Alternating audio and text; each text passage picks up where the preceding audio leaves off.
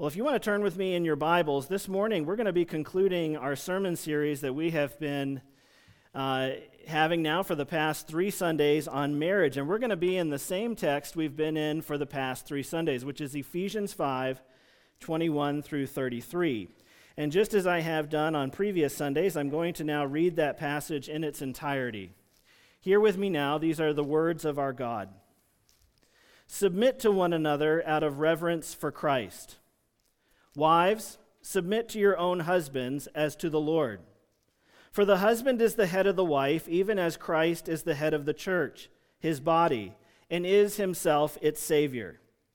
Now as the church submits to Christ, so also wives should submit in everything to their husbands. Husbands, love your wives, as Christ loved the church and gave himself up for her, that he might sanctify her, having cleansed her by the washing of water with the word, so that he might present the church to himself in splendor, without spot or wrinkle or any such thing, that she might be holy and without blemish. In the same way, husbands should love their wives as their own bodies. He who loves his wife loves himself. For no one ever hated his own flesh, but nourishes and cherishes it, just as Christ does the church, because we are members of his body. Therefore a man shall leave his father and mother and hold fast to his wife, and the two shall become one flesh. This mystery is profound, and I am saying that it refers to Christ and the church. However, let each one of you love his wife as himself, and let the wife see that she respects her husband. Let me begin by addressing what I feel is the elephant in the room. For the past several Sundays, I have felt it. I have begun these messages on marriage by reading these words from Ephesians 5 out loud, and every time I do, maybe I'm imagining things, but I don't think so, there is an almost palpable feeling of discomfort and uneasiness surrounding some of the language in these verses. And again, maybe I'm wrong, but I think as I read it, I can see it on your faces and in your body language. There is that certain indefinable feeling that settles over a room when we're all thinking and feeling the same thing. It feels jarring, doesn't it? And uncomfortable, maybe even heavy-handed, to hear things like, the man is the head of the wife, or wives should submit in everything to their husbands. These phrases land on our ears with an emotional force that makes us want to quickly move on from them. They seem too out of step with modern sensibilities. Some of us, if we are brutally honest, might even confess that these words, which we understand to be the words of our God, are embarrassing to us to some extent. We generally want to share the message of the Bible with our non-believing friends. But when we read this passage, we are secretly glad that none of them are here this morning to hear these words. What would they think? We fear they wouldn't understand. And maybe in truth, what we fear is that we don't understand the full meaning of these words ourselves. You see, most of us decided long ago the question of whether God exists or not. And to take it a step further, most of you have decided who God is, that he is Jesus, the God of the Bible. That's why we're all here in church today, presumably. But there still remains, to some extent, the question of what is God like exactly. And so especially for women, when we come to passages like this one, what causes concern is not that it might somehow prove that God isn't real, but rather that maybe he isn't really who we thought he was. And of course, even if that's not true, part of the discomfort, I'm sure, with this passage is the very real concern that some people might willfully distort and weaponize its meaning to serve their own selfish, self-serving agenda. 3 Sundays ago, we began our conversation about marriage with the foundational observation that marriage is something that God has created.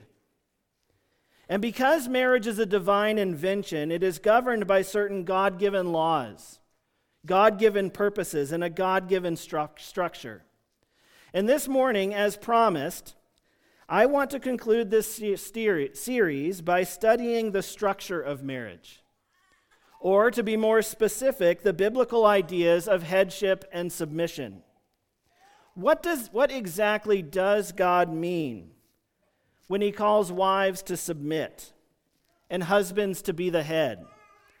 And also, perhaps just as importantly, what does it not mean? One principle that is sometimes very helpful when we study the Bible is the principle of first mention.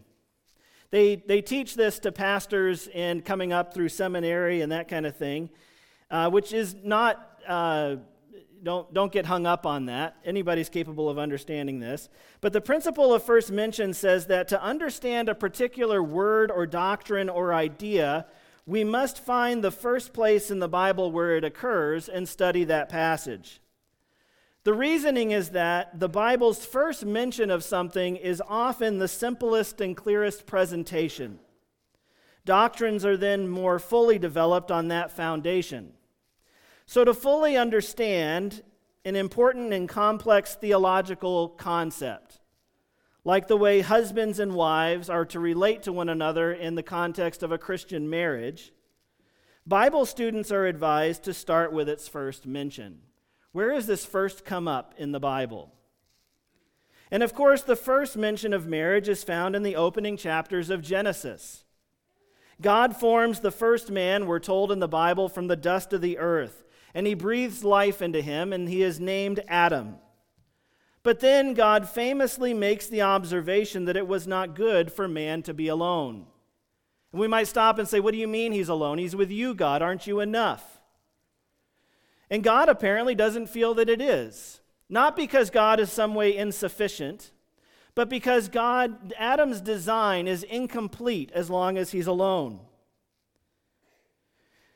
God brings all the creatures of the earth before Adam, and Adam names them, but it says in chapter 2, verse 20, that among the creatures of the earth there was not found a helper fit for Adam. And then we read these words. So the Lord caused a deep sleep to fall upon the man, and while he slept, took one of his ribs and closed up its place with flesh. And the rib that the Lord God had taken from the man, he made into a woman and brought her to the man. And then the man said, and folks, this is the very first poem ever expressed on planet Earth.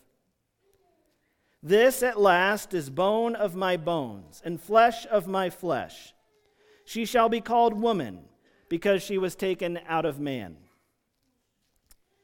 Therefore a man shall leave his father and his mother and hold fast to his wife, and they shall become one flesh.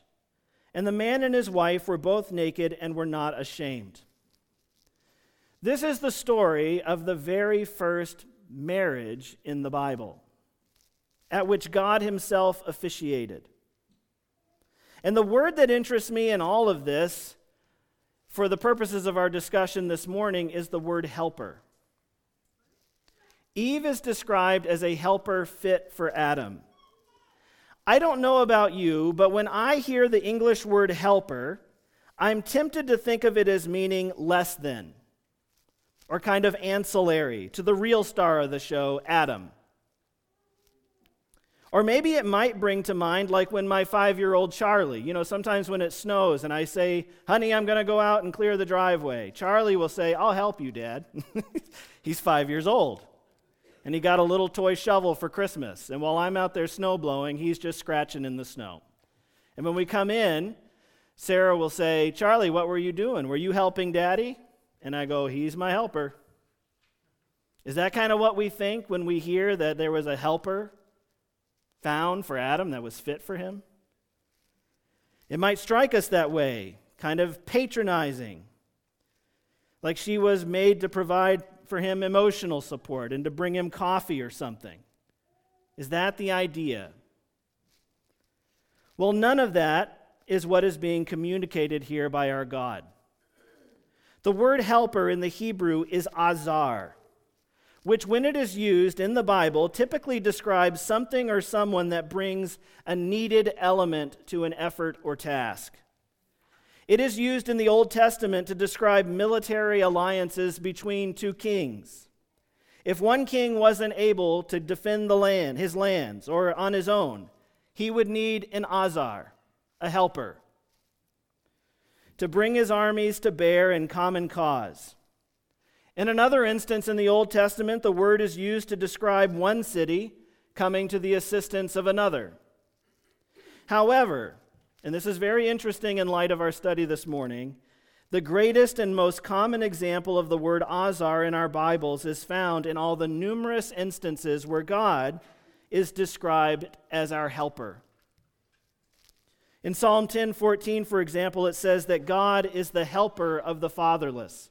It's the same exact word that's used to describe Eve in her relationship to Adam.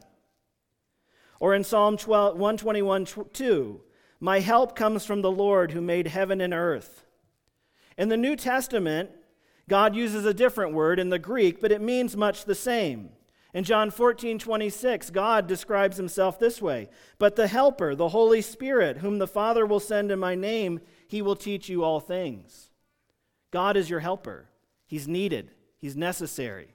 He's essential. This is what is being communicated about Eve. So when we put all that together, when God describes Eve as a helper fit for Adam, he is not describing a being who is less essential than Adam. In fact, he is saying the exact opposite. By describing Eve as a helper fit for Adam, God is saying that Eve provides something necessary and essential that could not be found in Adam alone. One pastor, I read his commentary this week on this, he pointed out something that I really liked. I liked the illustration. He said that if you take a pane of glass, it has some reflective properties. If you're passing a window, you can kind of see your reflection and fix your hair in it, right? And you can do the same in a piece of polished metal. But when you take glass and you back it with polished silver, what do you get? A mirror. A really sharp, clear image. And the reason why Eve was so necessary is because Adam and Eve were made in the image of God, which means in part that they were made by God to image him forth in the midst of his creation. Mankind is designed by our God to reflect him, his nature, in the midst of the created order. And Adam, in him you could see kind of a reflection of God, and in Eve you could see kind of a reflection of God, but when you brought them together, voila, there's God. There's unity in the midst of otherness. You know, our God exists eternally within the three-in-one Godhead community of the Bible, of the Trinity, And Adam and Eve, these two very different creatures, when they're brought together in this unity, this one flesh unity, which is really a very clear, apt description of the Trinity, 3 in 1, 2 in 1. Adam and Eve are one flesh, just as our God is one. This is what's being intended, I believe. It's that idea of a mirror as a reflection. And another thing that is clear from the creation account in Genesis is that marriage, this exclusive, permanent, binding, one-flesh covenant between a man and a woman, well, it preceded the fall. This is something that existed in the perfect order of the garden. The other two institutions that were created by God or instituted by God, the state and the church, they came after the fall. Marriage is the only institution created by God in the Bible that existed before the fall and after it. Governments have been given to preserve fallen mankind. And the church has been given to save and transform fallen mankind, to deliver fallen mankind out of this world into heaven, into eternity. And whereas the state and the church were instituted to counteract and mercifully mitigate the disorder and brokenness of the fall, Marriage was first instituted and created in the perfect order of the Garden of Eden. It was made for another place. And when it is good, marriage still carries about it the aroma of the garden. We talked about this last week a little bit. In marriage, there is a longing after the promise and potential of marriage. It's like, I think, a kind of longing for the garden, when man and woman were naked in each other's presence and they were not ashamed, knowing truly and truly known. Don't we all long for that place? Don't we long for that? What this observation means for this present discussion is that the structure of marriage, man and woman, headship and submission, existed before the fall. It existed when things were perfectly in order. John Piper, commenting on this idea, he said this: when sin entered the world, when Adam and Eve ate of the forbidden fruit, the harmony of marriage was ruined. And not because it brought headship and submission into existence, but because it twisted man's humble, loving headship into hostile, exploitive domination in some men, and lazy, uncaring indifference in others. And it twisted woman's intelligent, willing submission into a fawning show of servile compliance in some women, and a prideful disrespect toward their husbands in others. Sin did not create headship and submission. It ruined and distorted them and made them ugly and destructive.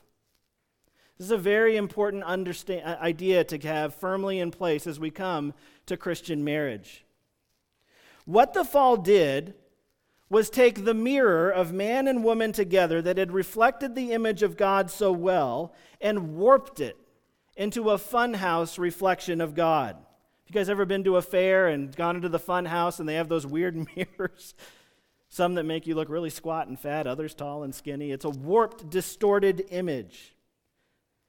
Or perhaps a shattered mirror would be another way to describe it. Our ability to image God forth was not destroyed utterly so much as it became horribly distorted and fragmented in the fall. So this still raises the question, what does it mean then for us as Christians living in this fallen world to embrace a biblical idea of what it is to submit and be the head? It's no wonder that we should be made uneasy by words like these, reflected as they are in the strange, distorted funhouse mirror of so many marriages that are warped and wrong in the way husbands and wives relate to one another. Ephesians 5 says of marriage that it is a profound mystery, referring to Christ and the church. This observation that Christian marriage is meant to make the gospel visible is reminiscent, isn't it, of the language at the beginning that described Adam and Eve as being made in the image of God, which is to say, in part, that they were designed to image forth the Creator in the midst of creation. And so when it says that in the same way Christian marriage is intended to image forth the gospel in the midst of this fallen world, we see some parallels. The profound mystery of man and woman in marriage is referring to Jesus and the church. It's saying that man and woman today are to image forth the God in the midst of this fallen disorder. In the same way that the first marriage, Adam and Eve, were put together in order to image forth the Creator God in the midst of His creation.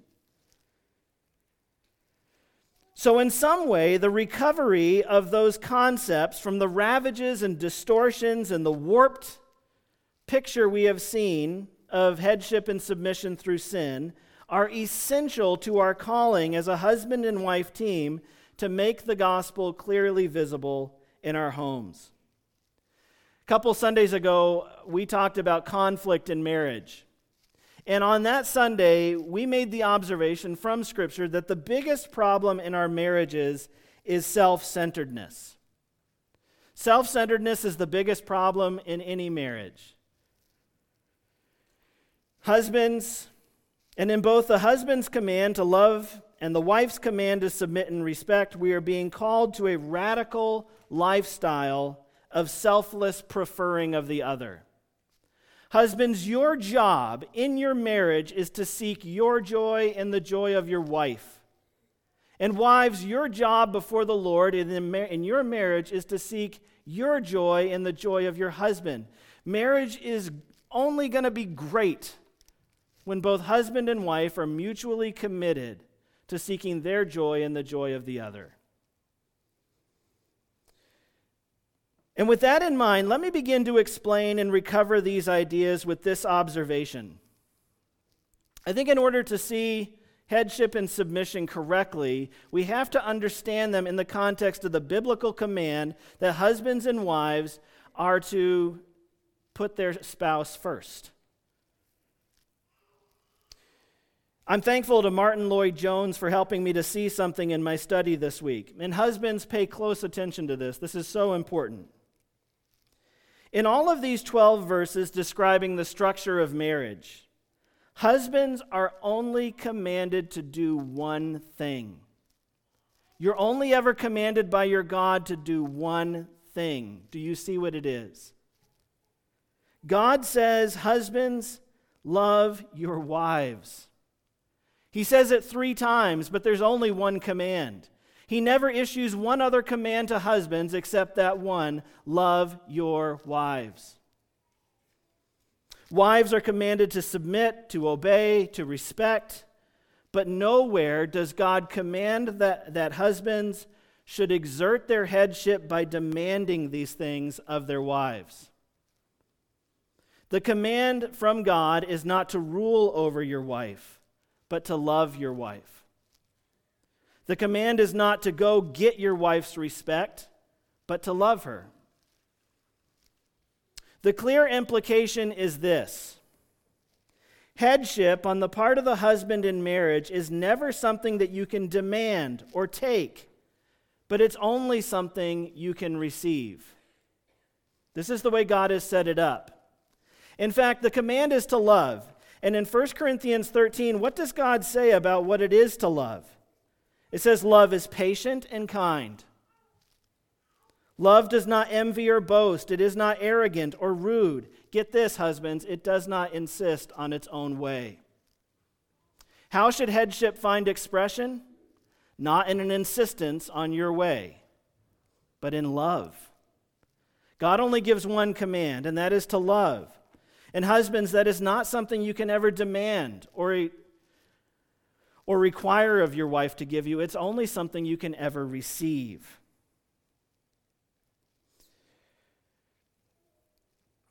We saw something very similar in our study of sex and intimacy in marriage from last week. In 1 Corinthians 7, 3-5, Paul says that the man and the woman have rights over each other's bodies.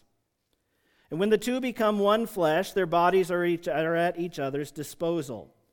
Each has the right to lay claim. But what we really need to see is what Paul commands in verses 3 and 5 in view of those mutual rights. He does not say to husbands or wives, because that's true, therefore go take what's yours. That's not the command. The command is to give of yourself, not take. He says, do not refuse one another. The command is not husbands, go get it. Wives, go get what's yours. He says to husbands, don't deny your wife. He says to wives, don't refuse your husband. In other words, he presents this thing as something that is yours to give, but not to insist upon. We see in this a principle that happy and fulfilling relations in marriage depend on each partner aiming to give satisfaction to the other. It is the joy of each to make the other happy. If we could just get this and live in this place, most of the problems in our marriages would be solved. I believe this to be true. And this, by the way, is the way that Jesus, if marriage is supposed to refer to Christ and the church, Jesus, when he came, he did not come insisting that we give him his rightful place. Jesus in his first coming to the earth came to take our place on the cross. Isn't that true? That's the whole reason he came, was to come and take your place on the cross, not to insist that you put him in his place. That day is coming, by the way. He's going to come again for his bride. But this is very similar to when it says this, husbands, love your wives as Christ loved the church and gave himself up for her. Not husbands, love your wives as Christ loved the church by crushing dissent, by silencing, ignoring, compelling, drawing her to your will out of obligation. That's not how Jesus did it. Jesus loved and took our place on the cross, and he earned our response. In this command for husbands to love their wives, there is a broader principle of biblical leadership at work here. When Joshua is commissioned to follow Moses as leader of God's people in Joshua 1, he is given 7 separate commands from God. Only one of those commands is a command to do anything. The rest are all commands to be something in his character. And when Paul lists the qualifications for those who would serve as elders in the church, in the books of 1 Timothy and Titus, he mentions about 15 or so qualifications, and only one of them had to do with technical proficiency in a task. All of the rest had to do with that person's inner character. It says, therefore, an overseer must be above reproach, the husband of one wife, sober-minded, self-controlled, respectable, hospitable, able to teach, not a drunkard, not violent, but gentle, not quarrelsome, not a lover of money. He must manage his own household well, with all dignity, keeping his children submissive. For if someone does not know how to manage his own household, how will he care for God's church? He must not be a recent convert, or he may become puffed up with conceit and fall into the condemnation of the devil. What does all this mean? Well, it means that for leaders in the church, and also for leaders in the home, positional authority means next to nothing. And relational authority means almost everything. And when it comes to this notion of the husband being the head of the wife, this only works when the wife gives headship to her husband because he loves her. Husbands, your authority in the home flows from your character and your heart of sacrificial service and love toward your wife. And wives, when Scripture says to submit to your husband, respect him, and obey him, it is saying, and you really need to understand this, that you are a kingmaker. Because God does not give your husband a command to exert his headship, but only to love you, it is saying that in a Christian marriage, headship is yours to give or to withhold. Husbands cannot be the head except by your consent. And again, this points to a broader principle for leadership among God's people. If tomorrow, for example, it came out that I had suffered some very serious moral failure, like I had bought a bag of Idaho potatoes, or I'd been caught rooting against the Patriots or something. Now let's make it more serious even than those grave offenses. What if I robbed a bank? Josh Tate, your pastor, robbed a bank. And there was an emergency board meeting called to decide what to do about me, your ne'er-do-well pastor. The board might come out of that meeting, if they lack good judgment, having decided to let me stay on as pastor. They might let me keep my title, my office, my paycheck. But even though they let me keep all those trappings of my possessions, would I be your pastor anymore? No, I would not. In reality, I would have stopped being your pastor the moment I committed that grave moral failure. I am only a pastor in your hearts and minds if you consent to me holding that place of influence in your lives. I have nothing to leverage.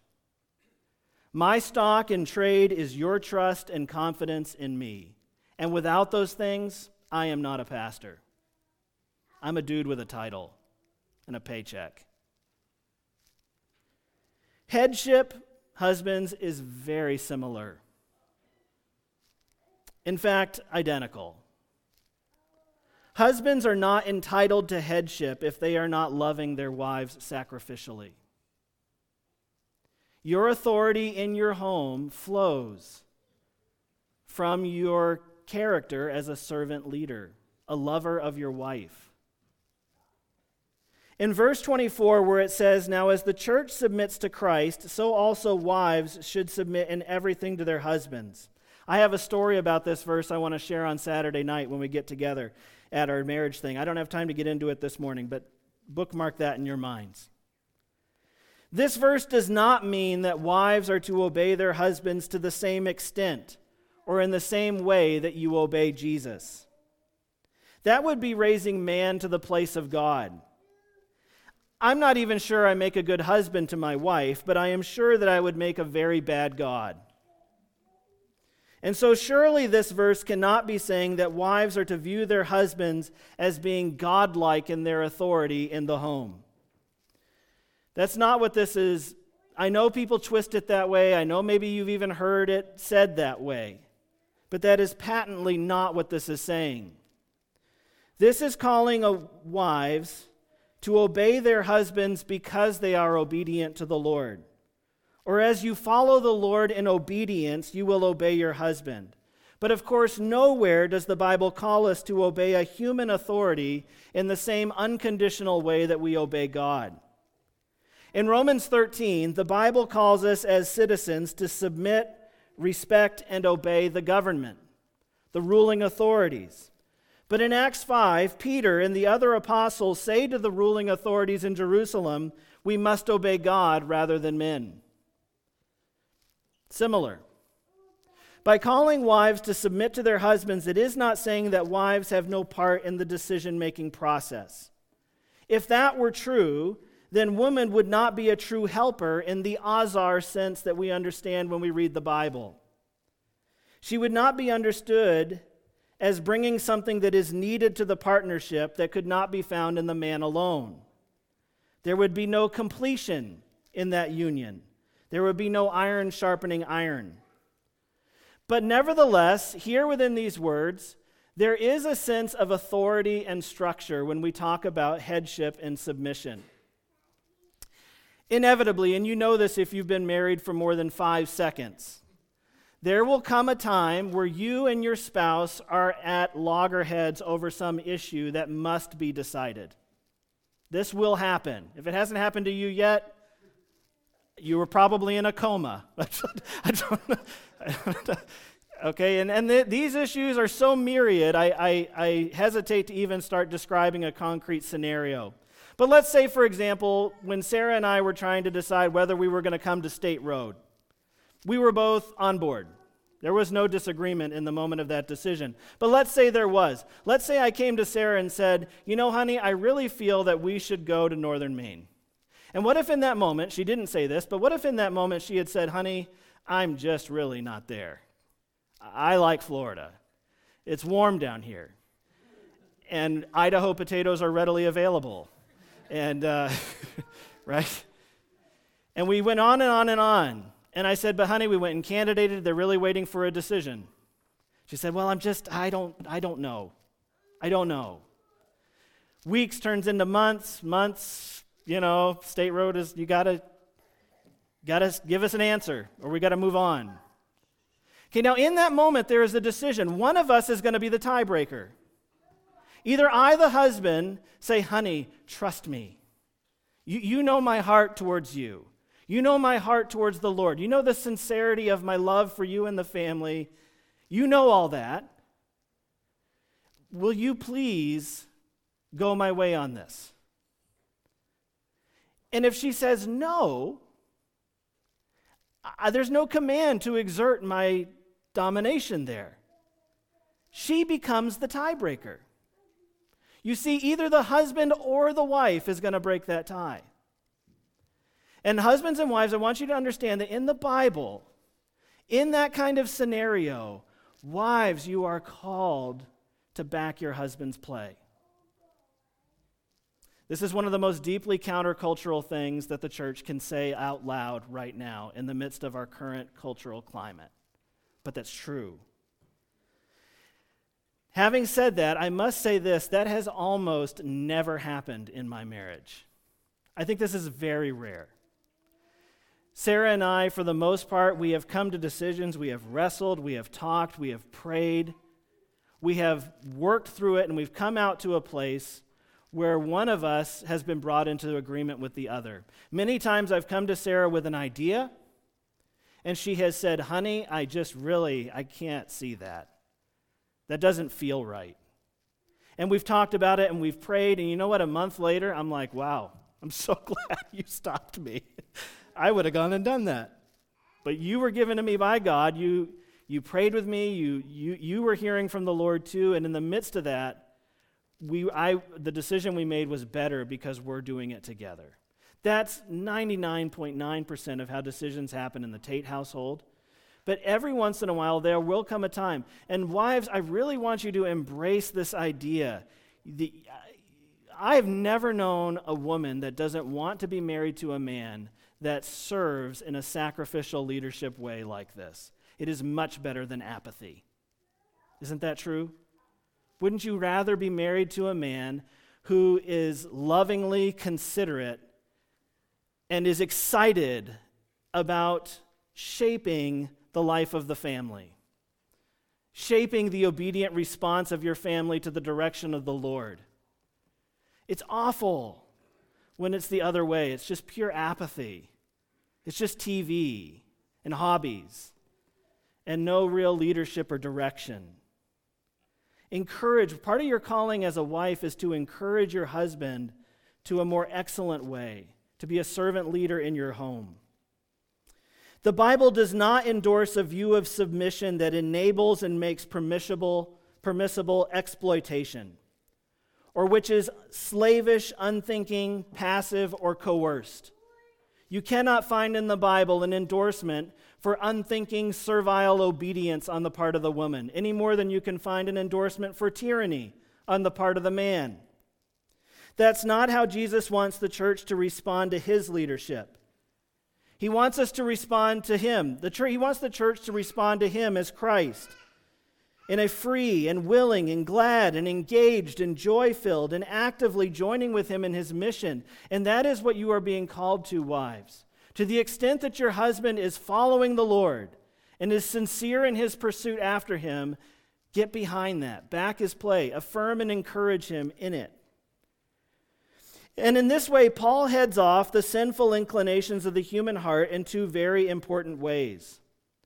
By telling husbands to love their wives like Jesus, and by telling women to relate to their husbands like the church relates to Jesus.